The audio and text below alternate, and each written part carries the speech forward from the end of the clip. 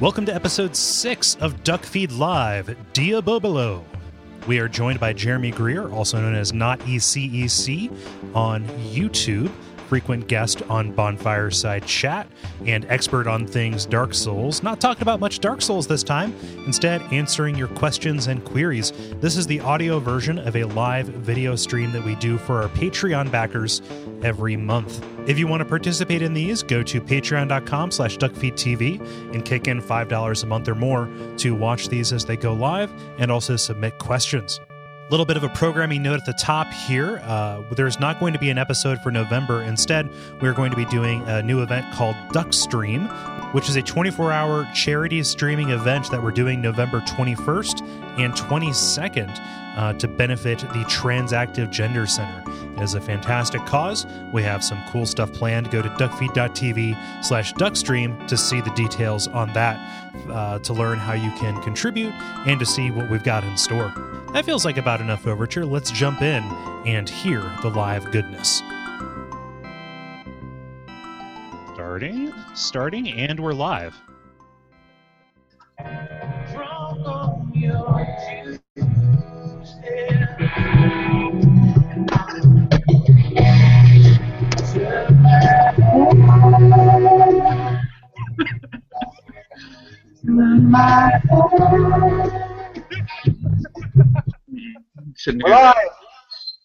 We're doing it live. I forgot about Turn My Head. Did you guys remember that one? You have astonishingly deep catalog on live, Gary. Oh, yeah, I love them. They're a band. Oh, so this is... Head Checkus. That's it. That's all I got. Checkus? Head Checkaqualis, and then there's the Edge. Oh my god. Flea. Dave Grohl. It's the Traveling Wilburys of the late 1990s. Yeah, just awful. Yes. Like, Dave Grohl is just moonlighting. He's there for the paycheck. Yeah. Oh man. Deep pockets. Hey Jeremy, how's it going? I'm doing good. How are you doing? Doing good. Good. It's a very spooky Halloween weekend. Yeah, we watched old Twilight Zone TV shows on Netflix on Halloween night. That's how crazy we get. Oh, oof. Somebody call the police. Yeah. It's a good time. Yeah, I think I napped. Yeah, I Cool. napped. Also Nap. spooky. Oh. There are times when you go unconscious against your will for hours and you don't know what happened. Yes. Was the creature there to narrate your nap? Because that would make it very spooky. The world of the waking and living is beyond your grasp in this ethereal realm. On the wall of sleep lies Cole Ross, marginally notable podcaster and Midwesterner who has decided to close his eyes forever. Oh, that is fun. Yeah.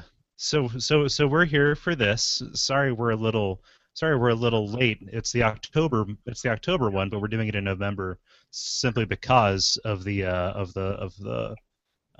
holiday, right? Nap. Let's just get Because out. of my nap. Let's take that nap. Nobody could wake me. Yeah. We considered just doing like a live webcam on your sleeping form and decided against it. Wait, you decided against it? Because I watched it all night last night. That was pretty cool. We say that on the podcast. It's for the ultra platinum black levels of Patreon backers who get to watch. Yeah, it's Patreon Platinum Select. You just go there, enter into the search bar, show me the best thing you got. And it just shows Cole sleeping. Yeah. It's literally like, that's your money's worth. Yeah. Oh, man. Why is it that when you said, "Oh, I watched you sleeping all night," my first thought was the Japanese? I don't know. That's a very interesting question, is why. Yeah, I don't know. Yeah, I don't know. And what I'm playing with this month, it is a wrapper for 100 postcard stamps. So Oh, yeah, cool. Gary, how are you? I'm fine. I'm exiting some stuff to see if I can't get more internet in my pipes. Yeah. Fine. Just been playing games and stuff. Yeah, doing homework, playing games. Studenting up. Studenting Up. Studenting up. Studenting it up. There we go. Cool. Yeah. Studenting. Student. JC's dorky cousin. He's half augmented. I was doing homework. I haven't done homework in, I'm gonna say, at least a decade. Yeah, it's ridiculous. Like it doesn't feel like it feels like I should be able to shoot people who ask me to do it. Before you come back, no, you don't get to tell them what to do. We're both adults here. Like I'm pretty sure I'm as old as you are, Professor Giras. So. You can barely do anything to get me to be in this room, let alone what I do when I'm outside of this room. Yeah, it's ridiculous. I don't feel like anyone should be able to tell me what to do anymore. But here I am. Oh, that's funny, man. You're right. I would straight up yell at somebody. Yeah, I think you should be able to. If somebody asked you, just like, I'm gonna need you to write, a research essay about this topic. It's like, well, I'm gonna need you to suck my dick. I guess do not. No. Oh man. How are you doing, Jeremy? Yeah. I'm doing good. I also spent most of the day playing video games, doing some couch co-op Diablo 3 with the wife, which was a lot of fun. And other than that, just been work. I do. Yeah. Nice. That is the PS3, PS4 version of Diablo 3? PS4. PS4. Okay, cool. Yeah. I am way too much addicted to it. It's crazy. It's like a different game on the PS4, right? Like you're in real close. I'm not sure. I've never played the PC version of Diablo 3, so I have no idea what it looks like. Yeah. Like the PC it's a lot of one. fun, It's like Diablo 2. It's like really zoomed out, but I guess in adapting it for the consoles and the controllers, they bring it in close to make it more like a character action game kind of thing. Yeah. I know after playing it for a couple hundred hours now, I don't think I can go back to a mouse and keyboard. The game fits so well. I don't have a gamepad. So. I just want to bait you into saying pronouncing Diablo more because with your accent, it's super charming. Do I say it weird, Diablo? Is that weird? Yeah. I mean, it's fine. I'm sure I say stuff weird. I don't know, but it's just different than I've always heard it. It's like an rather than Diablo. Yeah. I don't know, man. I don't know. It's okay. I say y'all instead of correct English all the time. So all of you. Yeah. I think everybody loves Diablo. Yeah. You're trying to gaslight me or something, and it's not going to work. We're on to it. Yeah. Typical SJW tactics. Oh. Yeah. Mm-hmm. Do we want to get started with some questions? Sure. Yeah, and so Jeremy, you've never done this before, Jeremy. We just people ask questions at a certain Patreon level, and then we just answer them, and then we just kind of goof around for 90 minutes. Excellent. And then just talk games and shit. Yeah. I can do that. Yeah. And I would encourage anybody listening live to submit questions, even if you have already submitted some questions. And this seems like apropos for the first question. Sam Bear asks, do you guys play any games that you know are complete wastes of time? For example, I have 41 hours in Euro Truck Simulator 2, over 150 hours in Diablo 3, and just bought Dynasty Warriors 8 and play those click to make a number bigger Flash games. Yeah. Well, first off, how dare you? Diablo 3 is not a waste of time. I'm getting valuable numbers. I'm making them go bigger. I can't stop myself. Well, you're playing co-op with your wife, so that's valuable.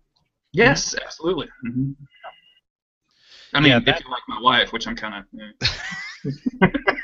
Still on the fence. Yeah. So Diablo 3, like, and to a certain extent, Diablo 2 always seemed a little bit weird for me because it's explicitly a treadmill. Like, insofar as the difficulty levels are just meant to stack one on top of another. And as far as I can tell, there's no promise of them ever stopping that. So did you just like start on normal and now you're on Nightmare or Hell or whatever, or is that? Well, with the most recent release, the 2.1 patch that they put out on PS4 and Xbox One, they did they have a whole revitalized in-game thing now. So there's an adventure mode where you can actually just go through and do randoms, like they randomly generate little side quests, like go kill 50 dudes and this boss, and then that gives you access to these things called rifts, which are basically just randomly generated levels with a mix-up of monsters, absolutely no story, which it's not a good game for story at all, so you want to stay away from that. So the treadmill is a lot more interesting than it ever has been. And I played a lot of Diablo 2, and once you got to a certain point, you were just kind of, I guess I'll play through the story again on one more difficulty level. But with this, the rifts and the greater rifts and the things they've added, it makes it a lot more fun grinding for the extra loot. So it's fun, and there's a ton of different builds you can do now, so I get all into that. Yeah. So you feel like when you approach it with a new build, you're getting something different out of it each time? Yeah, absolutely. There's, the game is addicting when my wife is on like Blizzard.net forums and min-maxing a Witch Doctor build. Like you can get pretty deep with it. It's probably not as deep as compared to a lot of PC games. I'm not a huge PC gamer, but for what we're doing, like the amount that they let you select your skills and the different weird legendary items that alter those skills, it makes it a lot of fun. Nice. No. Gary, how about you? Do you have any waste of time games? Like not right this moment. Like I haven't had time to waste on games. I'm like 3,750 holes into desert golfing, and that's like definitively a waste of time. Like there's no reason to be doing that still. Yeah. But and that's pretty much it for like wasting time things. Other things will just be homework stuff. And then like my perpetual answers to these things, like Rebirth comes out in a couple of days, I'll spend a lot of time on that, but I don't feel like it's a waste. Like it's a good game. At work I played Cookie Clicker I tried it and then played it for a day because I could have it on at work. With those incremental web browser number go up things, but it was just because I was playing it at work. Like I wouldn't have done it at home. So I try not to like look down on anybody. Like I do like, dumb just sit down and have some fun games. But I tend to I'll go back and like just start up a new build or fuck around in Dark Souls for that kind of thing too. Even though that's something that like that's a good game, but I probably have mined what I need out of it too. Mm-hmm. So that's Can you explain a little bit about what Dark Souls is and what kind of game it is? I don't know. I've never really. If you ever played an action RPG like a Zelda-like, it's all like that. It's you're fighting bosses and solving puzzles and getting items. It's really a game about items, puzzles, and bosses. I just wanted to make sure. I don't know if y'all have done any Dark Souls talk or content, so I just want to make sure we explained it for the listeners. Yeah. It's like the Zelda of games. So it's that. It took over the reins for Zelda after The Adventures of Link. Okay. Picks it up. Yeah, we want to make sure we give a proper shrift on the network here. Yeah. Yeah. Desert golfing is my answer as well. I have two separate games going, one on my iPad and one on my iPhone, and whichever one happens to be closer at hand is the one that I play. Yeah, so I would need somebody to explain the allure of Euro Truck Simulator to me. I can kind of see it, man. You know who I want to have do that is our friend Will, who does Backlog Killer sometimes on the website. He likes all those Euro Sim games, and I really want him to write about it because I want someone to unlock that too. Mm-hmm. But he loves those. Like anything that's like Euro Sim anything, he gets into them. And they're popular. Like it's a weirdly, and they seem like they should be shovelware, but they're always like it's like $40 Euro, warehouse. And I didn't know they were $40. Yeah, they're like 34. They're like full priced real releases, and they just have this incredibly loyal niche audience. I'm curious about them too. Like I would love to have somebody sit down and explain what's fun about them because they don't seem fun to me, but I don't mean that in a dismissive way. I just think I'm probably not getting that. Yeah, I mean it always seemed like flight simulators, like let's simulate this trip across a continent, except in real time. Hmm. And so that, I can see the appeal of it in one sense, but on the other sense, that just seems really stressful to me. So, Yeah. Well, you're stressed out by driving. yeah, that's true. You gotta play a driving stress simulator. Just end up like, how did I get stuck on the top of a mountain? Does this thing Like, go in reverse? The only thing I would play like Euro Truck Simulator if like I could see it being very fun for emergent play if it was co-op, and like even more than just crashing into each other or racing. Like I could see it just being fun, like doing a driving thing where you're driving with your buddy and you can talk on a CB, just go explore off road and shit. Like I could see that being pretty fun. But I think that they're not really co-op. I think that they're just you just hauling freight. Yeah. On the CB simulator, do you have to end every sentence with "good buddy" or else you lose points? Over. Okay. I would end it. Good You buddy. start every sentence with "good buddy," and then you end every sentence with "over." That's the way that works. Cool. All right. Yeah, I just want to make sure. It makes your truck flip. Yeah. Yeah. 10 code Quizmaster flashcard. Simulator Deluxe Euro Edition. Yeah. In his question, Sam mentioned Dynasty Warriors 8. I recently just picked up Hyrule Warriors for the Wii U. Have either one of you played that? Yeah. I don't have a Wii U. I have a weird desire to play that game though. Like I kind of liked old Dynasty Warriors game, but I never followed them. Like I played like Dynasty Warriors 2 or something like that, and I thought it was fun. And I could get into like a fan servicey Zelda-y version of that more than I could get into modern Zelda games probably. Like It is definitely not a modern Zelda game. Yeah, I've not liked a Zelda game in a long time, but like I think I could get into like, just punching stuff as characters I like, which is what it sounds like. Yeah. How is it? It's good. I've never played a Dynasty Warriors game, but that's all of the Zelda fan service stuff, like, and you can just buy it right there on the damn console. So like I just caved and just downloaded it digitally, and it's good, but it's also kind of boring. Like it's just hundreds of dudes, and you're cutting them up, and the game is yelling at you to go cut some dudes up over there now. Like, and I can see how people get into it, but it's not really my thing. So now I have like a $60 game sitting on my Wii U that I can't do. Well, that digital like thing like that's really dangerous. Like I didn't, but I very nearly impulse purchased the 3DS Smash Brothers. Like I don't play games against people. I don't like competitive games that much, but like I just want to see all the guys and see all the stages and listen to all the music and look at all the trophies and just get my nostalgia button pushed. And like I wouldn't have done it in a store, but the fact that I was just kind of bored one night and could just download it if I wanted to. And then I ended up downloading the demo and saved myself. Like I was like, oh, this is fun, but I remember what this is. I don't, But like I always get like that's like the category of games I always play and go through once that most people like dedicate their life to and learn frame counts and shit like that. And I just like no, I just want to play against the computer and look at some pictures and then I'm gonna go lay down, I guess. From what I've heard, that's super.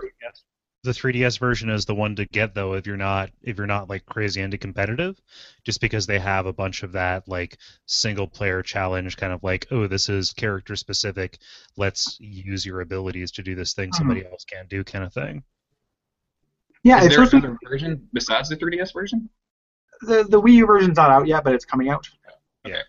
But like it explicitly doesn't have those kind of like character buildy progression-y kind of things. That the 3DS version has. And the 3DS version even stepped them down from the Wii version, like with the Subspace Emissary thing, which like I kind of liked. Like I thought that was pretty good, dumb fun. Despite being ridiculous. But I did due to downloads last night. I needed to take a break from Wasteland 2 and impulse purchase Lords of the Fallen, which I wanted to play anyway, but I bought it full price, which I don't like doing. But it was just like at home and like had some money and was just like I want to play this thing. And then bought it and felt like an idiot. Not because it's bad, just because I bought a game full price on impulse. Yeah. So, I watched your buddy Murph Murphy stream that game for about an hour yesterday. Yeah, he really dislikes it. I'm like an hour in, and I don't dislike it. Like I think it's probably gonna end up being like a fun game, without being anything that much more than that. It does have that. Like it's funny though that you bring up what is it, Diablo? How do you pronounce it? Diablo. Because it has that aesthetic. Like everything has big dumb spike armor and everything's like a creepy ghoul thing. Like the aesthetic is super over the top and like not at all subtle in an annoying way. But I'm like an hour into it. I haven't played very much. The combat feels pretty good. Like it feels different than Dark Souls, but it's still a dark fantasy with like considered combat, which was all I was really looking for. I like that they took a bunch of ideas from Dark Souls and then made them as bland as possible. So like the bloodstain mechanic is literally like when you go and collect your experience, it's like you retrieved your experience. You couldn't come up with anything. Like the name of it is not evocative, but the mechanics of it are cool. Like the experience is awesome, yeah, because you the longer it takes for you to get back to your experience, like your souls or whatever, like decrease. So it's a race. Oh, really?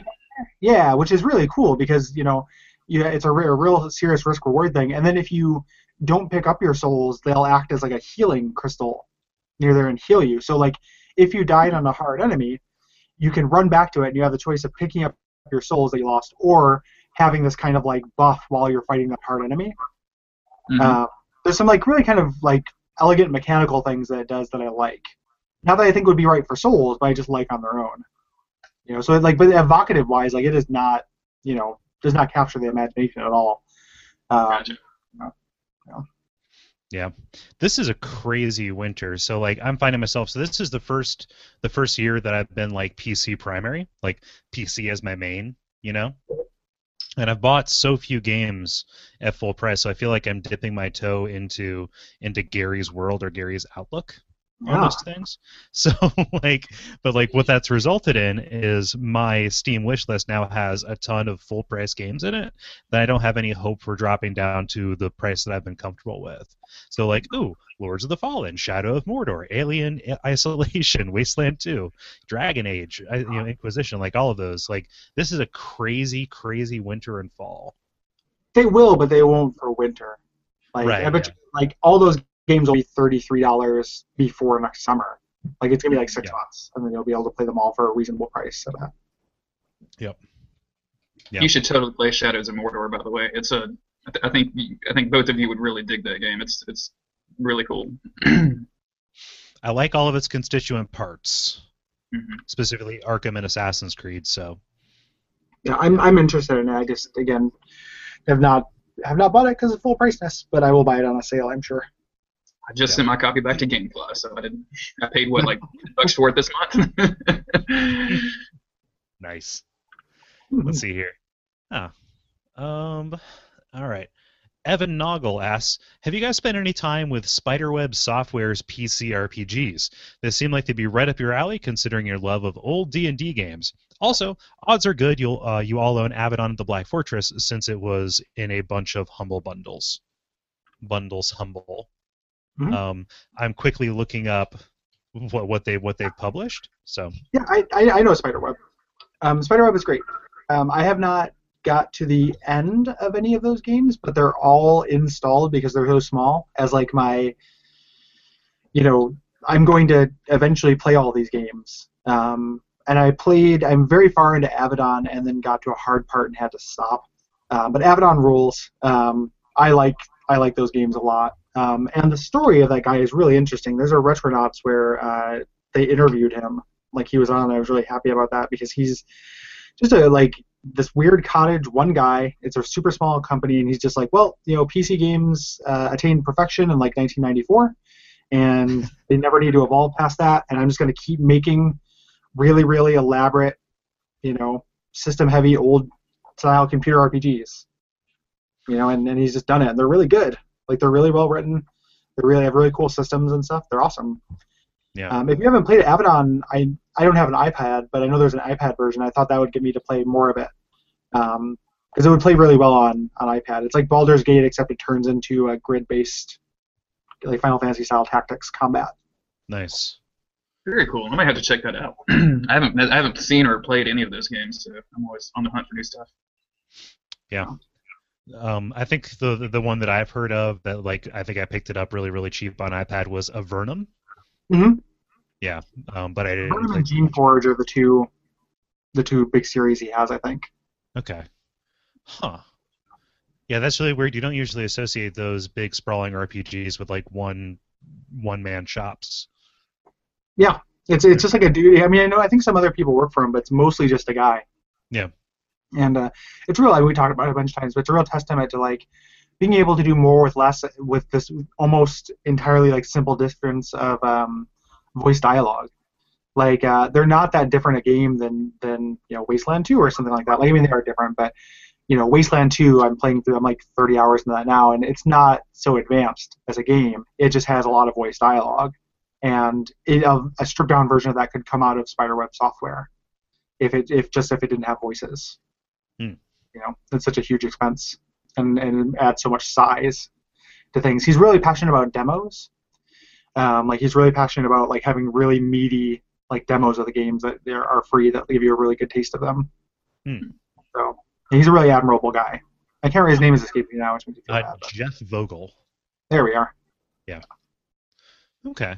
Yeah, I think I've had Avedon since like Humble Bundle 3 or whatever it is. But if you graph the number of games that I have in my library, there's a definite hockey stick before Humble Bundles and after Humble Bundles. Yeah. Yeah. Huh. Cool. Let us see here. Why don't we look at another one of Sam Bayer's? Have you guys had any good times with emergent gameplay, quote unquote? To give an example that answers a question that my last question raised, the goal of Euro Truck Simulator 2 is painting your truck hot pink, covering it in truck horns, and speeding through traffic cams. So I guess you get the letter that shows. Okay. Yeah. That's great. So emergent gameplay, just stuff that happens because the systems interacting with each other, right? Okay. Yeah. What do you think, Jeremy? My most recent example is probably Shadows of Mordor, to bring that up again. The Nemesis AI system that they have in there is just, when you hear about it, you kind of think, oh, it's just something kind of stupid. But you get killed by an orc dude, and the next time you see him, he's like, hey, I thought I killed you, and he remembers you, and usually he's a little bit more beefed up, and if you happen to kill him and he runs away in the fight, he'll come back with scars on him with the same name. It's super cool. Like, and the kind of systems, they all interplay with each other. So by the end of the game, you can have orcs that are under your control that you can have just completely backstab their own war chief captains. I mean, you can do some real interesting stuff. Well, what would be like something? I think that this is referencing more things like you're not supposed to do. Like those are all things that I remember reading. Oh, yeah. More like way into Shadow of Mordor. This is like more like you doing things that are not the point of the game for fun. Yeah. Well, I need a couple minutes to think about that one. I was thinking, I guess, I guess you're supposed to pretty much invade people in Dark Souls, so that's not a real good example either. Well, the gimmick invading stuff that you do is a good example. Like, I would consider, like, that Darkest stuff, like, that to be emergent gameplay. It's like it borders on kind of just griefing, but it's also using systems of the game in ways that are not necessarily intended to be used. And it's pretty much griefing, which is good. Yeah, and also it's just rolling too. Yeah, like you're ruining somebody's day. Yeah, that's. I got an example. I can say an example to give everyone time to think. And I think I mentioned this during an episode of Watch Out for Fireballs, but the first Tony Hawk 2 that came with a level editor, me and my friends would make jousting courts where it would just be rails that would go towards each other, like one long rail in the middle of a map, and then you'd have your little pen. We'd build little pens for our skaters, and you'd have to get up enough speed to get out of the pen to get onto this rail, and then you would grind towards each other, and then whoever actually bailed when they hit lost. So we create this like Tony Hawk's Pro Jousting between the two of us, and it got like slightly more elaborate. Like the walls of the area you're in the beginning would get higher, so like the person who was going faster would have an advantage. So the trick would be to get out of your starting pin as quickly as you can by gaining enough speed to actually get over the lip. And then if you got out first and got on the rail a little bit before the other person did, you'd have more speed and you'd be able to knock the other person off. So it was super fun. Yeah. You can also do in Tony Hawk the outside corner piece. So if you're going to have a curved wall, if you put 4 of those outside corner pieces together, it creates just kind of a spike in the middle of the thing, but it counts as 4 corners. So if you grind on it, you just spin really, really fast. And we would do one end would be flat, the other end would be flat, and then we would put those punji pits and then those spikes. And the trick would be to get on one of the spikes where you spin really fast and then transfer onto another one and kind of skip across the map to get to the other side safely without falling in the spikes, which is really, really hard. But when you pull it off, it was really cool. Yeah. So, that map had other rules. Like, I love the Tony Hawk Build-A-Park thing. That was new in 2, right? Because I remember doing that on the Dreamcast. Yeah. Yeah. So you used up a whole VMU on that. Yeah. Yeah. Good stuff. In a similar vein, just kind of like taking a multiplayer game and modifying it, Mario Kart. Mm-hmm. After the SNES one, it became really hard to do this, but actually like setting up like trap or turret races. So it'd be, you know, in a 4-player Mario Kart. I think we did this most on the Wii because we played the most in college, having 3 people go ahead and like post up in a spot. And having the 4th person go, and then basically trying to beat the previous times of everybody else who had done that. So the people who were posted up would have like items, and like, okay, when you hit this, now you're, you know, being taken out by that. So it's just a matter of like setting up player-based obstacles to try and stop them from going. Mm-hmm. Yeah. Yeah. Those are fun. We used to do very specific. Soul Calibur was like a big thing in my friend group back in the day. And like we would play, we all had our special characters, and we would play for hours and hours and hours. But it got to the point where we were so good at the characters, just to give ourselves a challenge, we would create these, like, you have to play, you know, with like, you can't use these 2 buttons, and nobody can use like these 2 buttons to fight and things like that, just to give the game some new life. That was always pretty fun. Yeah. So if you were just doing to each other what Final Fantasy XII did to people who tried to play it.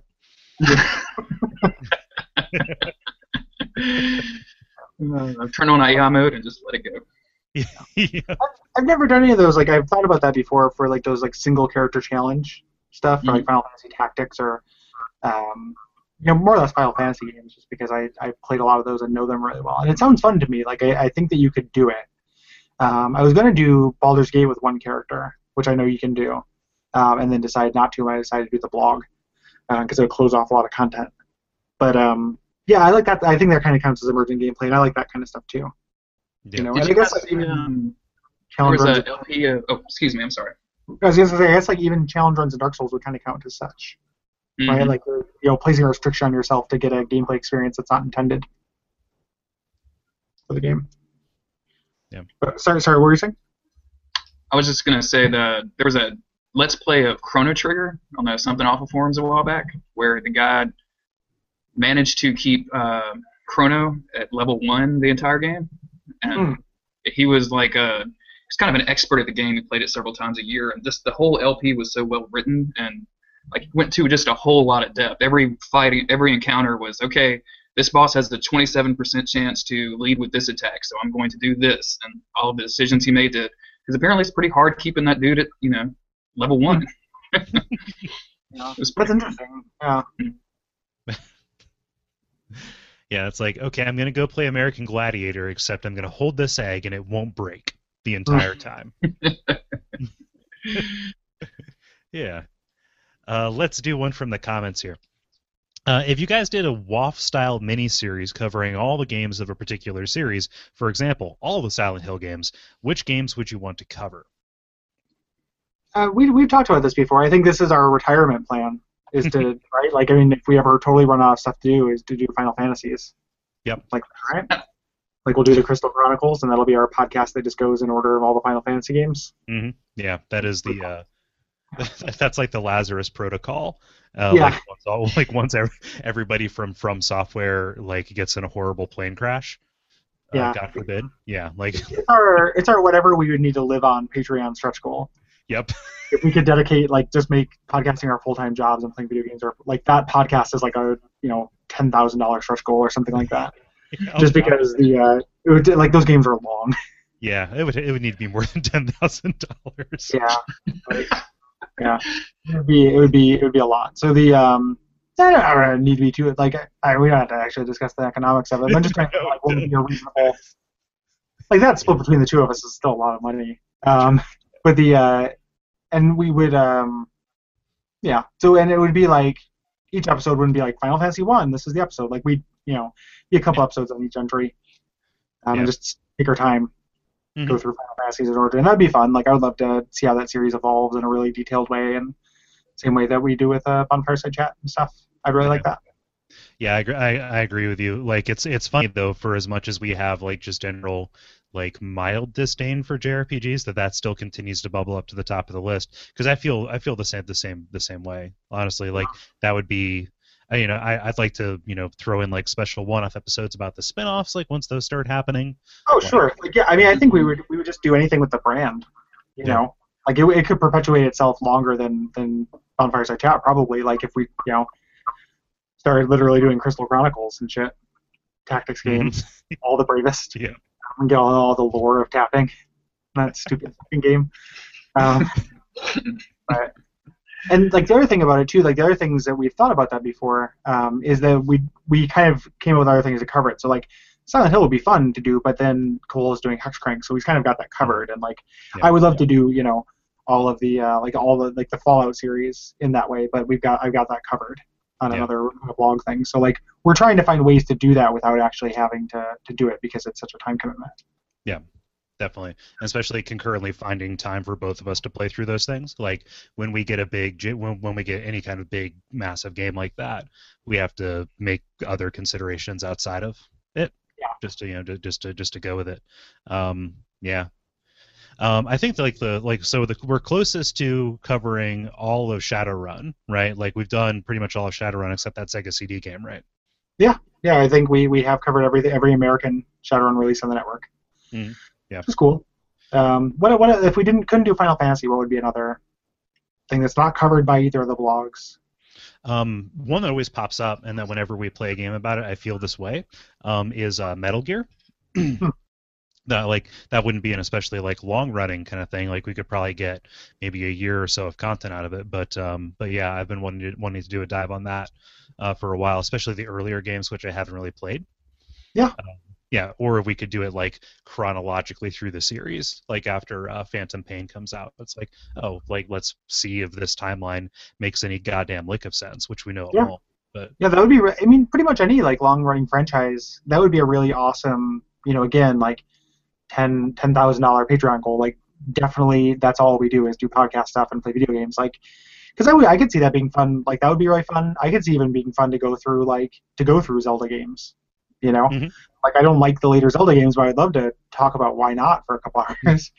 Or even just like exactly. Like I would love to dissect that shit, or even just like something like like the Mario games, like with the spin-offs and stuff, and just really look at the evolution of something in a really slow way. Sounds really fun. Yeah. I was thinking that when you guys were talking about Final Fantasy, I was thinking about the Dragon Warrior games. Sure. The first one, I think I got a copy of it with my subscription to Nintendo Power or something weird. And that was my first exposure to RPG games. And then later I played Dragon Quest VIII on the PS2, hundreds and hundreds of hours into that game, but never played any of them in between. So I'd be curious to see how it got from 1 to 8 in that 10 years, however many years. It's so weird though, like because that series would lend itself much worse to this idea just because there's been less evolution. And I say that as like a fan of those games, but kind of their niche is that like Dragon Quest VIII plays a lot like Dragon Quest 1. Like they don't if you look at Final Fantasy and look at Dragon Quest, Final Fantasy is the experimental series and Dragon Quest is the like evolution, like that's the evolution versus revolution series.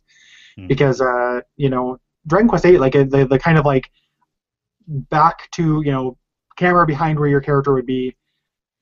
Group of enemies in front of you, choose your list of commands. Some attack groups, some don't. Like that's been in place for a really long time in that series.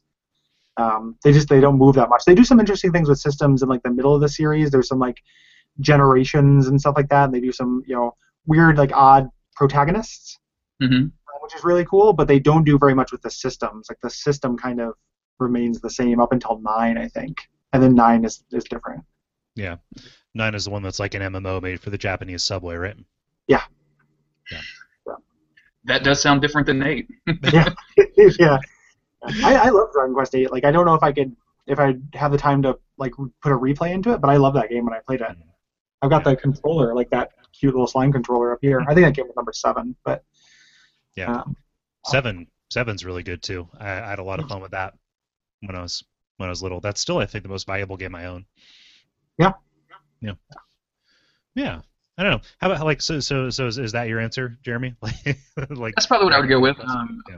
I've also never touched the Metal Gear series, so I'd be interested in playing that from the beginning.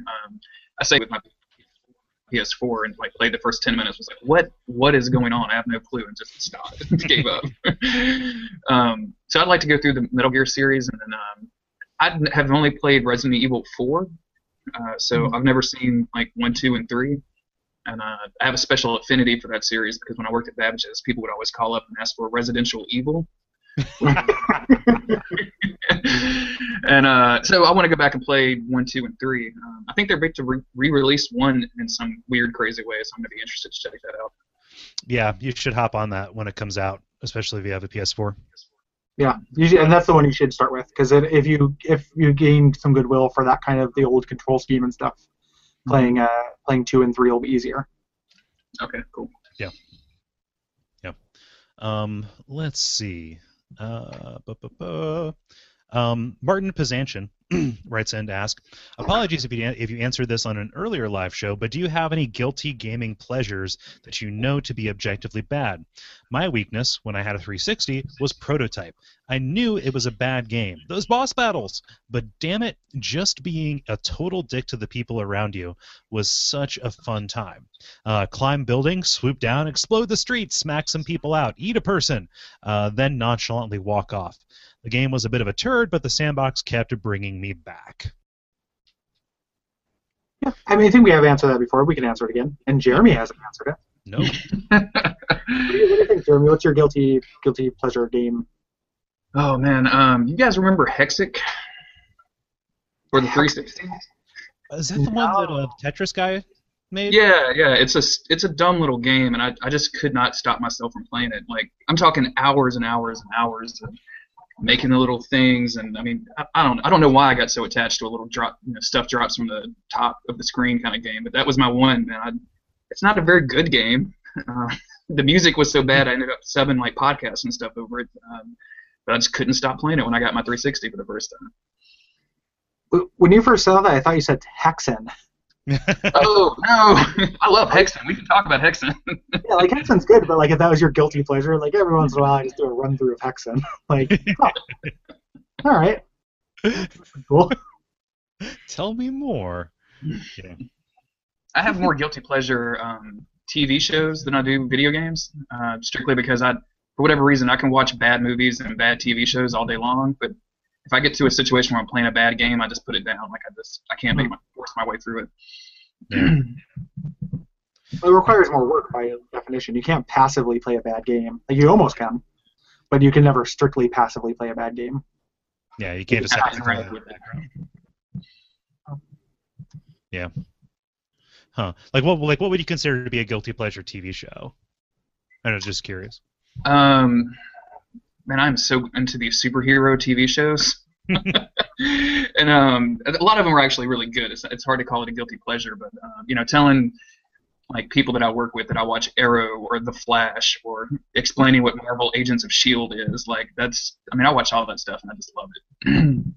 I could watch to varying degrees, those are all supposed to be pretty good. Like I thought. Like I know that you said that too, but like I'm interested in those. The only reason why I don't watch those is because I don't like watch a whole lot of TV, but they sound cool to me, and I like superheroes a lot. So yeah, it's interesting. They I mean, Marvel is obviously investing pretty big in their whole thing. So like having stuff that happened in Captain America 2 when it was released and have it have a direct impact on the plot of the next episode of The Shield a week later was pretty cool. Like just seeing that stuff interact in real time like that. But then also like I watch stuff like The Good Wife. Like just dramatic TV shows, man. I just can't stop. Yeah. Back in the day, like I have a if I'm traveling, if I'm in a hotel or if I'm back home at my mom's house, I'll watch any cooking reality show. It's a competition, and those are all uniformly terrible. There was like one we watched last time. I ended up watching like 7 episodes when I was in Illinois last, where they would give you restrictions, like, and you would buy them and then you could inflict them on people. So it'd be like, okay, you have to make this pulled pork, but instead of pork, instead of like fresh, good pig, you have a whole pig that you have to slaughter. Or like you don't. The only utensil you can use are like those claws that pull up pulled pork, and that's the only thing you can use for everything. So you would inflict these like restrictions on people, and you'd have to like bid for them. Like it was really pretty compelling. But then the people are scum because it's reality TV. So like you hate all of the people, you hate the host, you hate the people who throw the commercial. But like the actual concept of like, oh, you have to do this cooking thing, but like, what is it? One of them, instead of like you had to make peanut sauce, but instead of giving you peanuts or peanut butter, you had like PC or Reese's Pieces or like peanut butter cups. It's like things like that. Like you instead of fruit and peanut butter for this thing, you get a big thing of peanut butter and jelly sandwiches. Like, and you have to use the whole sandwich. Like it's just crazy. So that's a cool story. I can't remember the name of it, but that was good. Like I was like, this is trash. I love it. So. Yeah. What about y'all? I've never heard y'all answer your guilty pleasure gaming stuff. I'll go. Yeah, so I'm gonna go ahead and throw in, and this might just be how I feel right now because I just got finished playing visual novel games. Actually, I'm wrapping up Phoenix Wright Dual Destinies, just because I wanted to play something on my 3DS, pretty passively in bed, and yeah, I can totally eyes wide open see all the flaws in that series and that genre to a pretty large extent, but I still really kind of fall into them as this let's just say like interactive comic book that has a little bit of puzzle and paying attention elements to it, regardless of if it's 9 hours 9 persons 9 doors or Hotel Dusk or what have you. Like there are probably much better uses of my time, but I still really like those. So yeah, that would probably be my answer. I think last time the thing like I have a I don't actually like you mentioned it earlier, like I tend not to like Diablo likes in general, specifically Diablo games. Like I will beat the single player campaign of like I beat Torchlight 2 and then I was like, okay, I beat Torchlight 2 and then put it down. But when we did X-Men Legends for the show, like I like those games a lot. I'll play those. I was really happy at Portland Retro Gaming Expo. I picked up a copy of Baldur's Gate Dark Alliance, which like I wanted to cover for the blog anyway, but also like those are dumb games. Like it is just going through and punching stuff. Like they're like beat 'em ups. I guess arcade beat 'em ups would be an answer too. Mm-hmm. Like if I'm in an arcade, I'll sit down and put like $4 into beating The Simpsons with some strangers or Ninja Turtles or X-Men, and those are not good games. Like I like them a lot, but they're just quarter stealing butt mashers. Quarter suckers, yeah, that's all they were meant for. But they do have their own charm to them, just like the old Avengers style game. Oh yeah, Kind of I love Captain America and the Avengers. Mm-hmm. Yeah. It's so good. It's really good. Have any of you guys played that Spider-Man beat 'em up? No. It's really weird. Like it's super strange. Like it's like the 4 characters are Spider-Man, Black Cat, Hawkeye, and Namor, and then it has this weird thing. So like who? It's the rest. And then has this weird thing where like it's half closed up, like super close up with a beat up with these very like tall, lanky characters. It's really strange. And then every once in a while it zooms way out, and you have this like little tiny character, and you're like doing platforming and stuff. It's an arcade game. It's really strange. I think it might just be called Spider-Man. But like it's super weird. What era was this? Like early '90s, late '80s. Okay. Yeah, the Captain America and the Avengers game. Forgive me if I've told this story before. Was that was a vital instrument and an important life lesson for me. So when I was a kid, my dad would take me and my brother to a place called Laser Arcade that was in the local mall.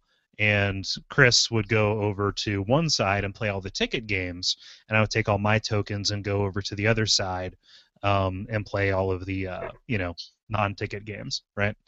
And I sunk an entire night's worth of quarters into Captain America and the Avengers. Just like, oh my gosh, I love this. I'm playing as Iron Man. Great. And then at the end of the night, Chris had a bunch of like, oh, here's Tootsie Rolls and mustache combs, and I didn't have anything, and I was upset. And it's like, well, no, you chose which game to play, and one gets you one kind of thing, and another gets you another kind of thing. Yeah. Well, Yeah. but in time will tell that you were right because it's good to spend money on experiences and bad to spend money on things. Agreed. We got experience with Captain America: The Avengers, and he just got a bunch of garbage to throw away. Mm-hmm. Yeah. So, yeah, as like a Marvel dork, like the Captain America and the Avengers game is crazy because of all the weird C tier villains. Oh yeah. Like it was like Whirlwind's time to shine. Like that guy doesn't get. The Weather Wizard. What are you talking about? Like that guy doesn't get screen time. I forget what mechanism they used to make Hawkeye fly in that game because it had the flying levels, and I don't know what he did. I forget. It was like a little jet scooter thing, and that's actually from the comics. That's like because the action figure for Hawkeye came with one of those as well. And then I looked it up. It's like when he was in the West Coast Avengers, he had this little flying motorcycle. Okay. West Coast Avengers, because we're just having too many supervillain problems, y'all. We need to be a B team. It's a little bit more laid back. We have our own speed out here on the left coast, right? It's a little bit wacky. It's a little bit Portland. It's the West Coast. If you want some serious C tier Avengers villains, there's a cartoon that came out within the last few years. It's on Netflix. I think it's Avengers Assemble or something like that. Just search Avengers on Netflix, and man, it is some weird like Gravity Man, things like that. Just like really bad. And I mean the cartoon is actually really good. Another one of those guilty pleasures, but they have some serious C tier villains. It's a lot of fun to watch. Gravity Man makes it sound like they're trying to see if they can get sued by Capcom or not. Yeah. Or the other way around, probably. Like Gravity Man is probably like a 70s Avengers standby. Yeah. Nice. Let's see here. Brett Burradell writes in asking, Gary, I've also returned to school as an older dude. Is there a class you've taken that you found particularly frustrating because of your age? I'm taking a biomedical ethics class that's killing me. Taking philosophy with 19-year-olds is not as fun as it sounds. Yes. Yeah, all of them. That's not quite true, but like I'm in a science class right now, and it is like an intro-level college science class. Which I want to say that I'm smarter than, but also I haven't done science since I was 17. So it has been like 20 years since I thought about science, because I never use it in real life. And since it's an intro-level science class, it is just full of like super, super young guys. So like on one side, they're really frustrating is like I keep tweeting about them. They're the Beef Boy Jabberjocks, and there's like 7 of them, and all of them, if you put all their necks together, like it would be like a water tower of neck. Like it's just like the thickest muscle boys just sitting around grunting at each other. They all live in like a house together. And then for some reason they're always talking about the Bible, which is very funny. Like one of them was just like, yeah, dude, Revelations. What part of the conversation I miss? So it's like Christian meat hunks over there. And those guys are annoying just because of, they're annoying. But I find that other non-traditional students who are idiots are worse. Like people who are older than me are bad because like there's like this old dude who's just like constantly just like I don't even have a Facebook, just like saying it to whoever will listen. Like what is all this stuff? And it's like that's you're not in a sitcom. You didn't just get unfrozen from time, and this is like the 7th time the class has met. Shut up. We all have to endure this. It's dumb. Let's just get through it quietly until it's over. Like. And it's just really, really frustrating. I was like in a group with that guy, and like we split up, and it was like me and Halitosis Boy, and we were on one side, and we did great, and then him and 2 young ladies who I have a lot of sympathy for, and we had to meet in the middle, like measuring these trees in this park block thing, and we got all the way to where they were on the second tree, which is crazy because we're just measuring it with a tape measure, and I knew it was because of that guy. Like just I don't even know what's going on. This is all beyond me. Like, just shut up and listen for a second, and it won't be. God damn it, So that's been my experience with that. Yeah, shut up and listen is advice that is never heeded, especially in a college classroom. Yeah, I mean, it's like it is lame. Like, I'm sympathetic to these people who are sitting around loudly declaring that it is lame. It is lame. Like, it is lame, as we discussed. Like, people giving you homework, it's lame. We can all agree homework is lame. But there's nothing to do about it. Like, you opted in, so just no one's forcing you to be here. Just shut up and just take it. You know, that's just endure and endure growing strong. So. God, any kind of ethics class. So I've not in this position yet anyway. But I just remember my last quarter taking just modern ethics or something like that, just like ethics in modern situations in order to fulfill a credit requirement. And the sense that I got was in any class that has anything to do with ethics or philosophy or whatever, there's always going to be the person that sits up in the front of the room who thinks that they're going to change everybody's mind about abortion. Mm. And that seems to me to be one of the primary pitfalls of anything in that realm of study, which seems useful, seems important for individual consciousness, but man, oh man, is it hard to be in a room with that person. I took an ethics class at when I was age appropriate, and it was still awful. Or like not ethics, I'm sorry, philosophy class.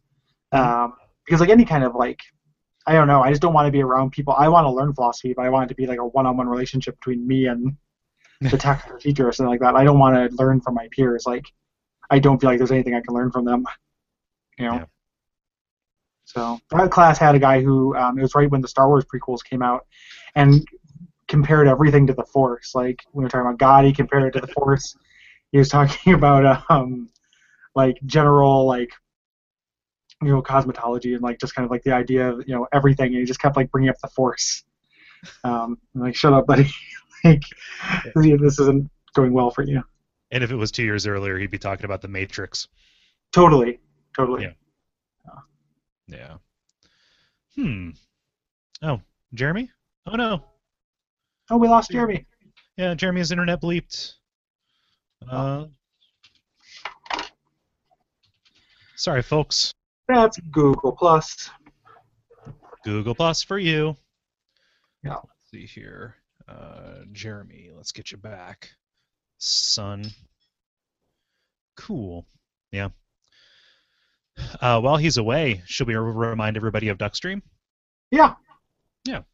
So on November 21st into the 22nd, starting at 6 p.m. Pacific time and running to 6 p.m. Pacific time, on Saturday, we're going to be doing a live streaming event in order to benefit the Transactive Gender Center from Portland. Mm-hmm.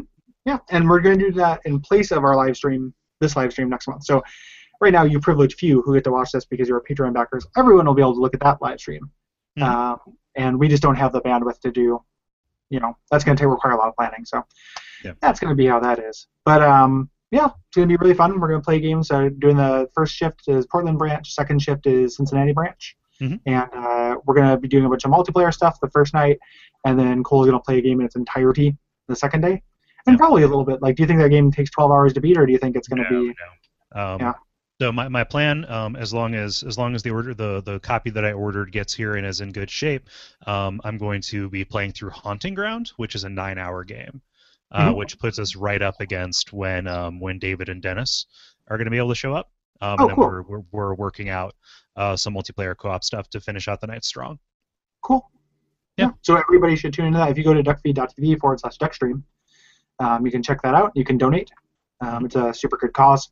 And we want to, I would really like it if we, really kind of blew them away with this. So it's the first time we've tried it, and I'd really like it if everybody came out and did good stuff. So. Yeah, and if it ends up being successful, we'll probably start planning more of them. Yeah. Jeremy, any college class experiences you want to share? Welcome back, by the way. Thanks. I'm sorry, my internet kind of bleeped out there. I don't know what happened.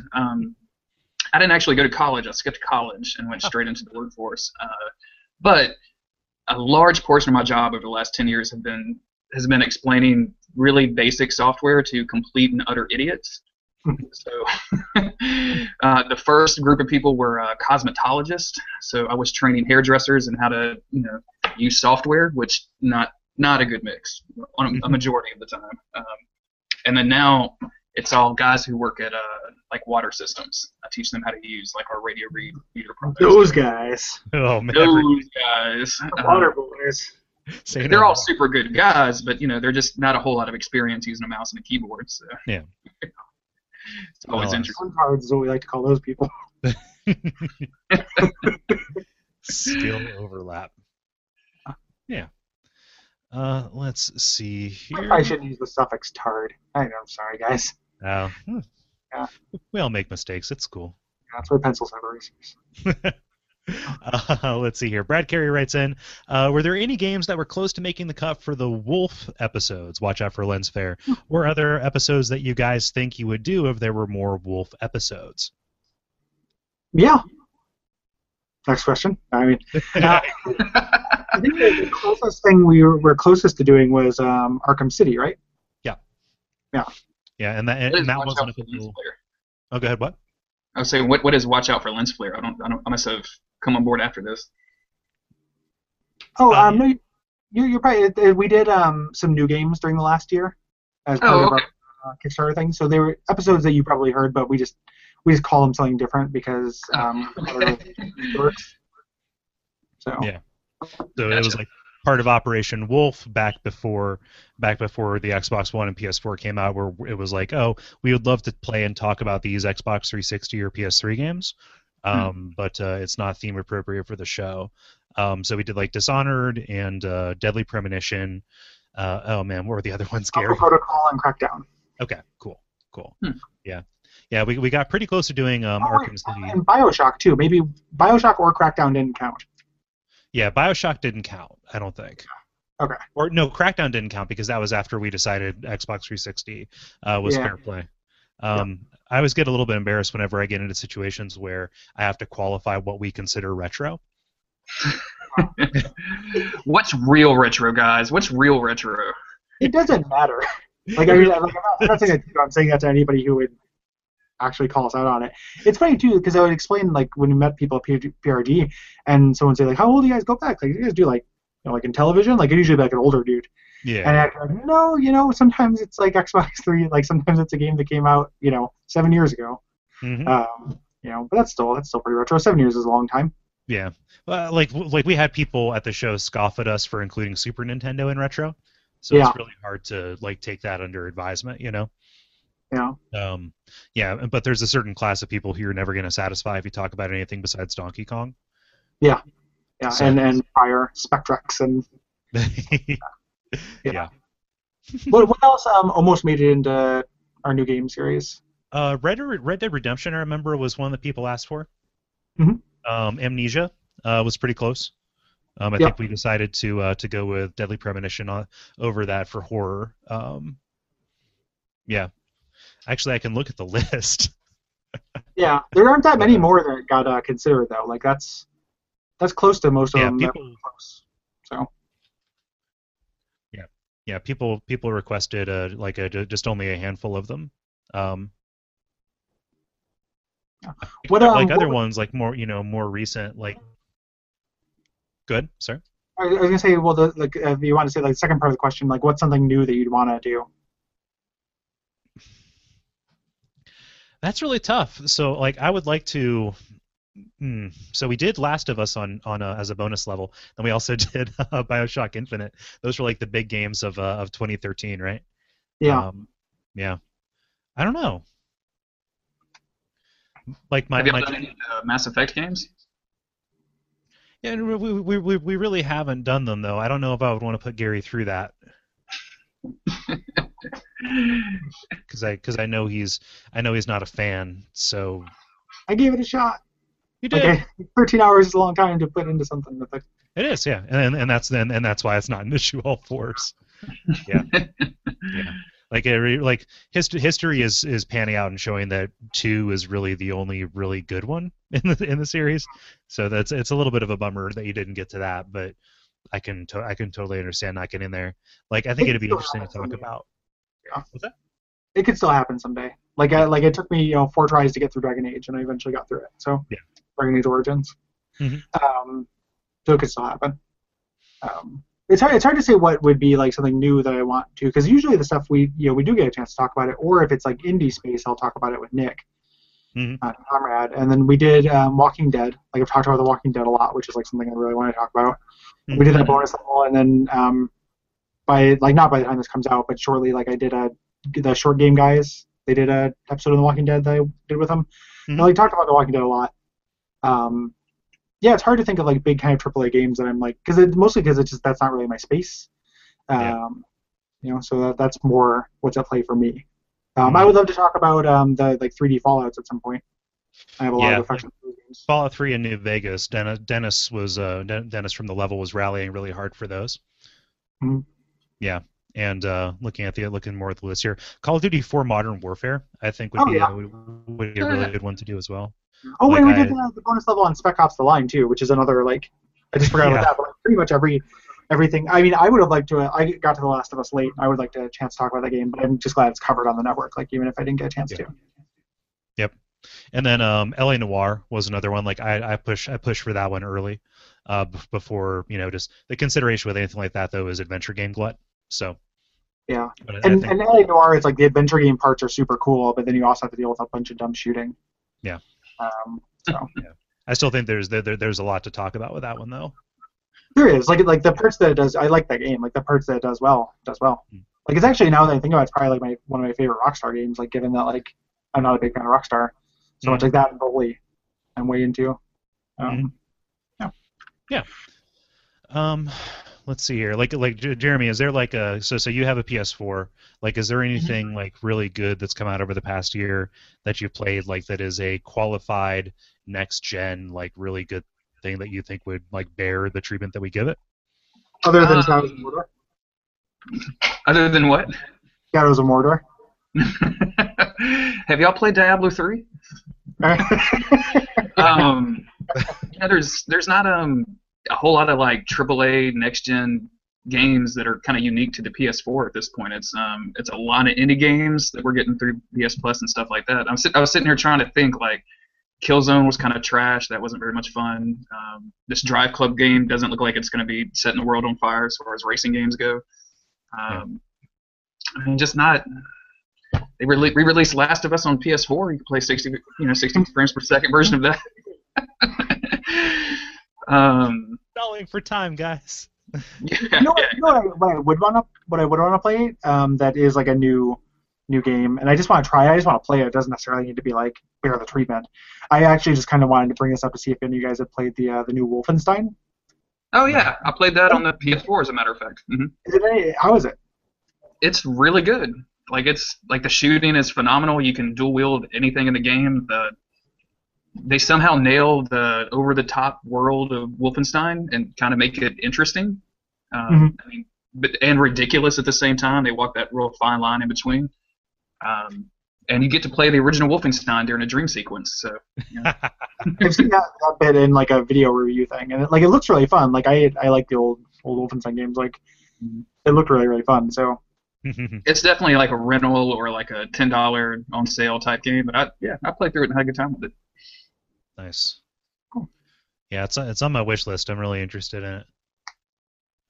Yeah. Let's see here. Let's do a quickie. Just so I'm curious about it. Brett Burradell asks, have any of you been listening to Serial, the podcast? If so, what do you like/dislike about it? If not, never mind. I know about it. I haven't been listening to it, but it's been recommended to me. Same thing. Are you guys familiar with it? I'm not at all.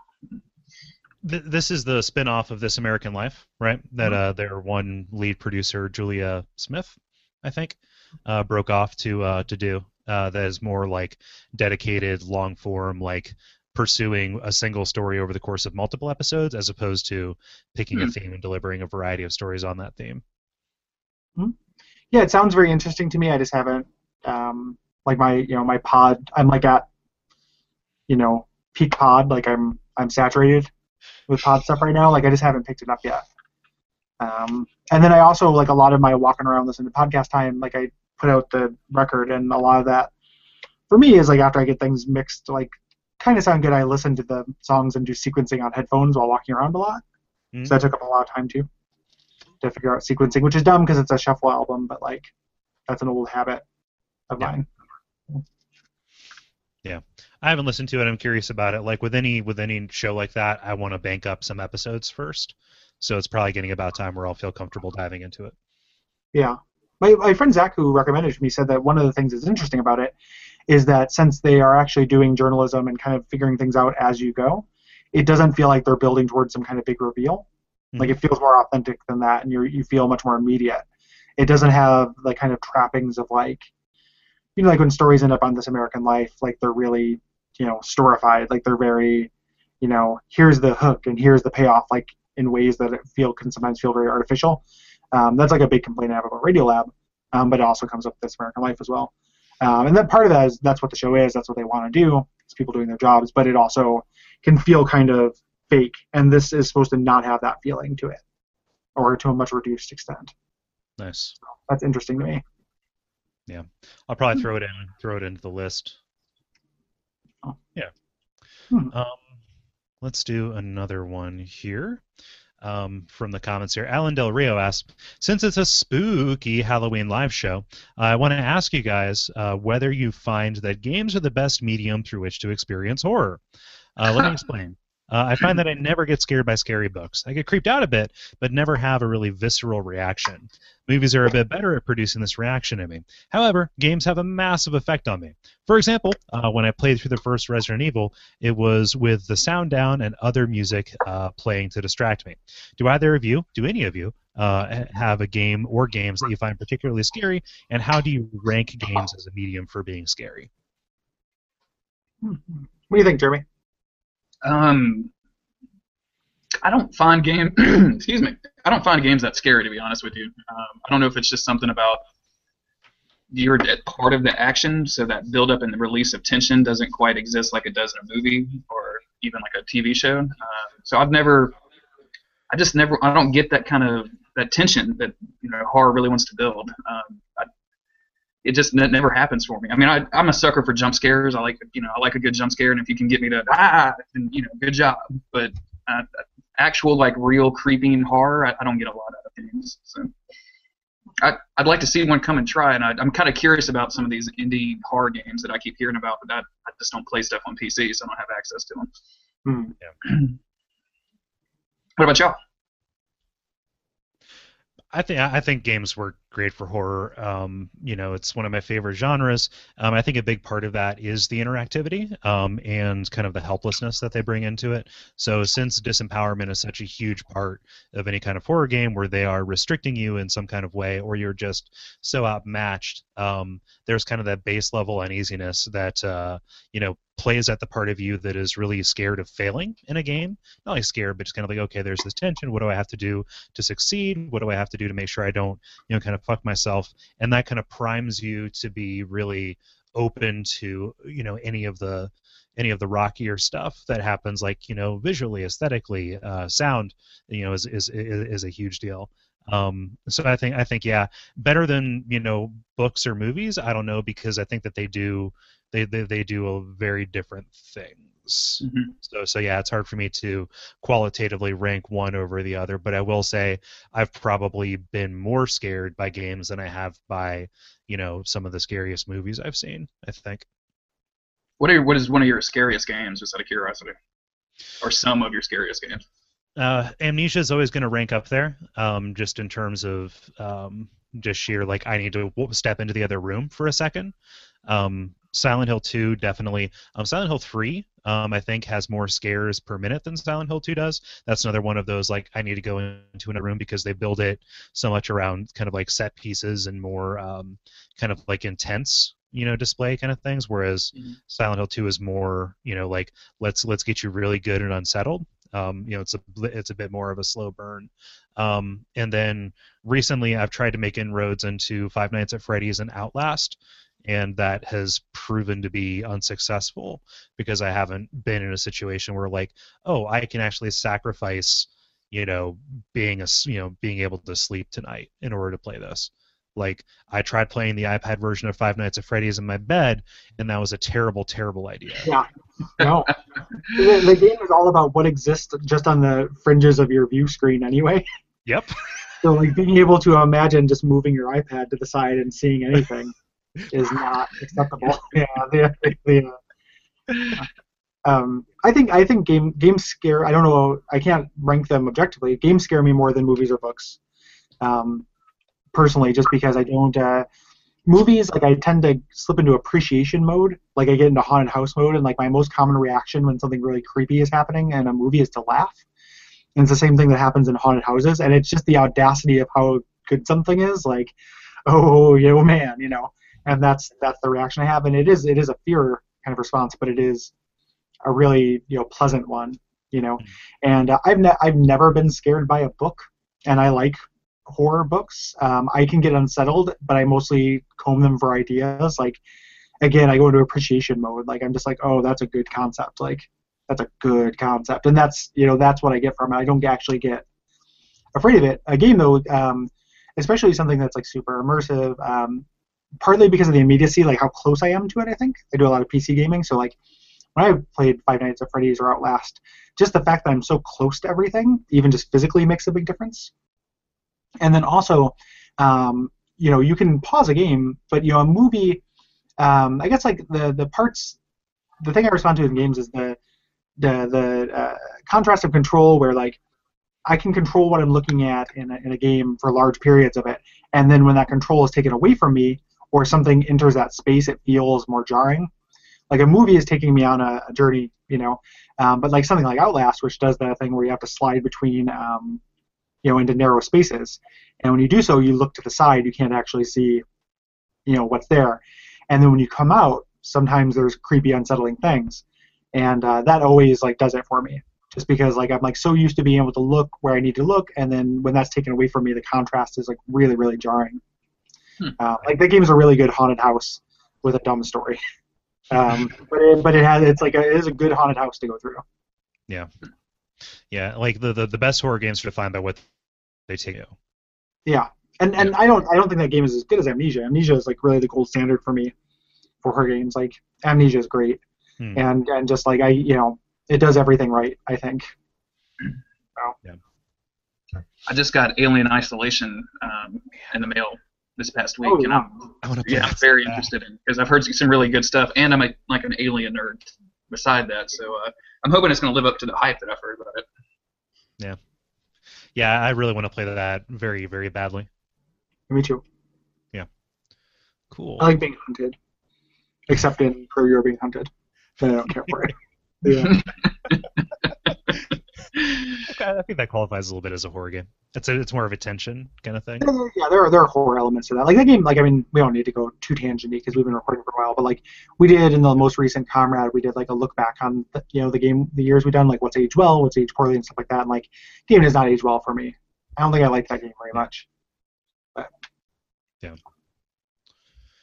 Let's see. Brad Carey asks a question that you might just have a very understandable answer of nope, not yet. Have you guys gotten around to playing A Link Between Worlds yet? Nope. Yes, the first dungeon. After I beat Phoenix Wright, that is on the top of my 3DS pile. It's fantastic. I bought a 3D. Well, I say I bought one. My wife gave me one for Christmas. The Zelda themed. Oh, cool. Nice. Yeah, the whole thing, and it's fantastic. It is a great game. I had a lot of fun with it. Yeah. I'm very excited to play it. It's funny because Brad was on the Link to the Past episode and he was like, "Oh, you guys totally have to play. You're gonna have to." I'm like, "Yeah," and then I didn't. Yeah. Yeah, y'all both, if I remember right, y'all both really liked Link to the Past on that episode. Is that right? Oh yeah. Yeah. Link to the Past is one of my favorite games. Like the I want to play it. It's more like also for that game, like when you play on PC, you get averse to buying things for full price, and Nintendo games never go down in price. So like whenever I want to spend $40 on that experience is when I'll get it. Or if I get some gift cards floating around. Yeah.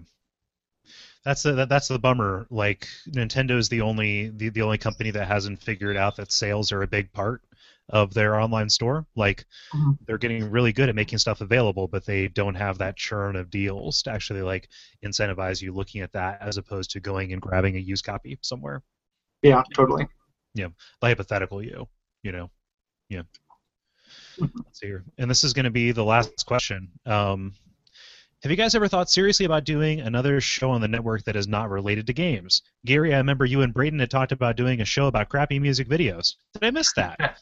I would love if Abject Suffering branched out to cover shitty movies, etc. too, with the same suggestion format. The show is basically culture commentary anyway, with a little bit of games thrown in here and there. The jump to movies / etc. Doesn't seem to be that much of a stretch.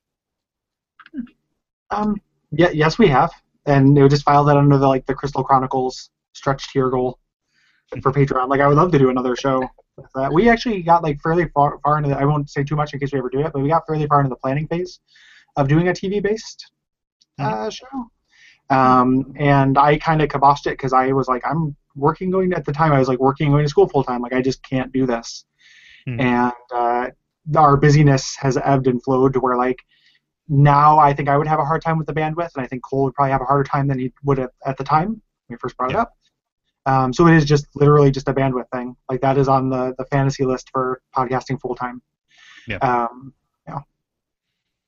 Yep. So, and that wasn't necessarily bad things. That was more just a chance to talk about TV. But that was going to be really cool, and we had a format that we really liked. So maybe someday we'll do that. Yeah, it's in the back pocket. For what it's worth, I would watch it, or listen to it, or read it, or however you decide to put it out in the world. Yeah. Thanks. Thank you. Yeah.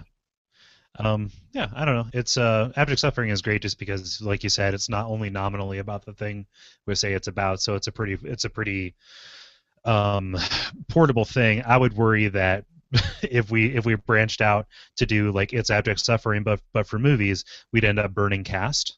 Just because there are only so many opinions or personal anecdotes or stories you can have about a thing. So to a certain extent, you can only have so many of those before you start robbing Gary to pay Cole or robbing Cole to pay Gary the material. If we wanted to do that, we would just have to roll other media into Abject Suffering. Yeah. It would just become Abject Suffering is about bad anything. As long as it doesn't take that long to consume. And we'd have to change the title to "Here, smell this." Yeah. It would be a fun title. I think Abject Suffering still fits for it. It does. Here, you smell this. But yeah, we couldn't do a separate show that was like that. But we could roll it in if we ever got sick of the game format. But the game format's nice just because, one, video games are popular and fun. But two, also, we control how long we play them. So if something's totally unplayable, we can play it for 10 minutes, and then we can't do this. Yeah. Whereas if it's a movie. If we did every time we recorded, we had to watch 3 movies on top of it. That would add a lot of extra time. Yeah, totally would. And we also if you look at the master spreadsheet of suggestions, we went from having 3 years of actionable content, here are 3 years worth of games we could talk about, doing an episode a week, and now we're up to 5. Mm-hmm. This is that itself is such a. It's bad games are a completely non-depletable resource. Yeah. So that is a very fertile ground, I think. Yeah. Not that movies aren't, but just that there's no mother of invention for that. Adding that kind of thing to it. So yeah. It would be fun. I think that the way if we had to roll that in and just blue sky solutioneering, we have that $10,000 a month Patreon goal where podcasting is full time. It would almost, I would want to roll something like that almost into an experience like this. If we did a weekly live show thing, and then just we had we're gonna watch this movie and part of it's gonna be talking about this thing, or we're gonna watch this show and part of it's gonna be talking about this thing. It could be rolled into something else, having just a separate problem or a project that's this but for this. I don't think would work as much. Yeah. On the plus side, Teenage Dirtbag is totally still happening. It has evolved a lot. Now that Brayden lives in Portland, and we're just constantly goofing, and I think that people will like it. I think it will be very similar to the pitch in that it'll have a very small number of dedicated people who like it, and then eventually it'll run its course. But it is a very funny idea, and we're going to start recording this winter, I think, and bank some episodes and stuff. I'm working on theme music and everything, but yeah, we're both pretty excited about it. So nice. Yeah. Very cool. Still partly about old or bad music videos, but also about a lot of. We didn't take anything away from it. We just added to it. So it's about a lot of things now. Yeah, I'm really excited about that. Mm-hmm. Cool. All right. Well, that just about does it. Thank you, everybody who asked questions. Yeah, thanks, everybody. Thank you, Jeremy. Yes, thank you, Jeremy. Hey, thank you guys for having me. This has been a delight. Yeah. Yeah. Where can people find you on the internet? The easiest way is to go to JG Greer, Greer, on Twitter. And you can probably find everything else through there. That's probably the easiest way to point you to. Cool. Yeah, always a pleasure. Yeah, this has been a lot of fun. Yeah. Man, Yeah. As we said at the middle of the episode, we're not going to be doing one of these Duck Feed Lives next month because our streaming bandwidth is going to be dedicated towards the Duckstream event for Transactive. Again, that is November the 21st and 22nd. Check out, let's see here, check out duckfeed.tv/duckstream to find out more details about that and watch us play some games and goofs and support a really good cause. Yeah, no, it's going to be very fun. I'm looking forward to I'm an old man now, so I'm just looking forward to staying up late. Yeah, I am. I'll be up until 6 a.m. and later than that, so that's going to be fun. Real goofy. It's after Rebirth comes out, so me and Nick are going to be two people being super enthusiastic about something. Nice. So, and Braden has talked about getting drunk. Where I don't want to make it one of those things where people encourage people watching people drink and drinking can be a serious problem. But we're I can't drink, I'm gonna fall asleep, and Braden's that doesn't count me, and he just keeps kind of hinting at it. He's not a huge drinker or anything, so it's possible it's gonna get real fucking stupid. It's gonna get rowdy. Yeah. That sounds amazing in the best possible way. Well, Jeremy, were you there? I told you the stretch goal, right? Or you heard me say what our stretch goal or donation incentive is? No, I haven't. If we make $1,000, Braden and I are going to face each other and shave each other like we're looking in a mirror, but shave one another's face. Well, I guess I'll up my donation then, just to be able to see that. You want to see that.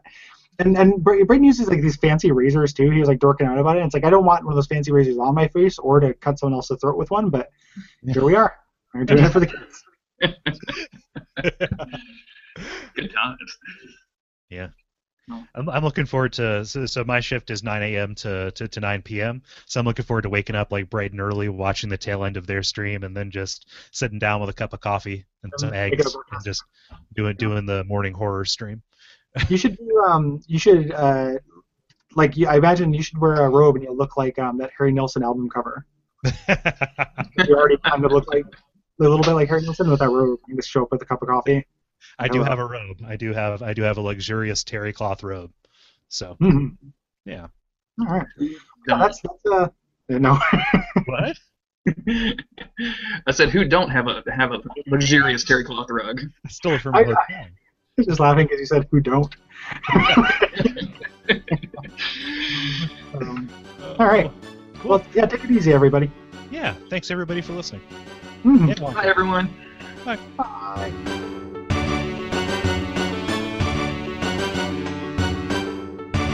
Well, that was fun. Thank you so much to Jeremy for joining us for this, and thank you so much for listening. Like I said at the top, if you want to participate in these, go to patreon.com/duckfeedtv. The November stream is being replaced by the Duckstream event. I would encourage everybody to check that out. Should be a good time. Until next month, we will see you then.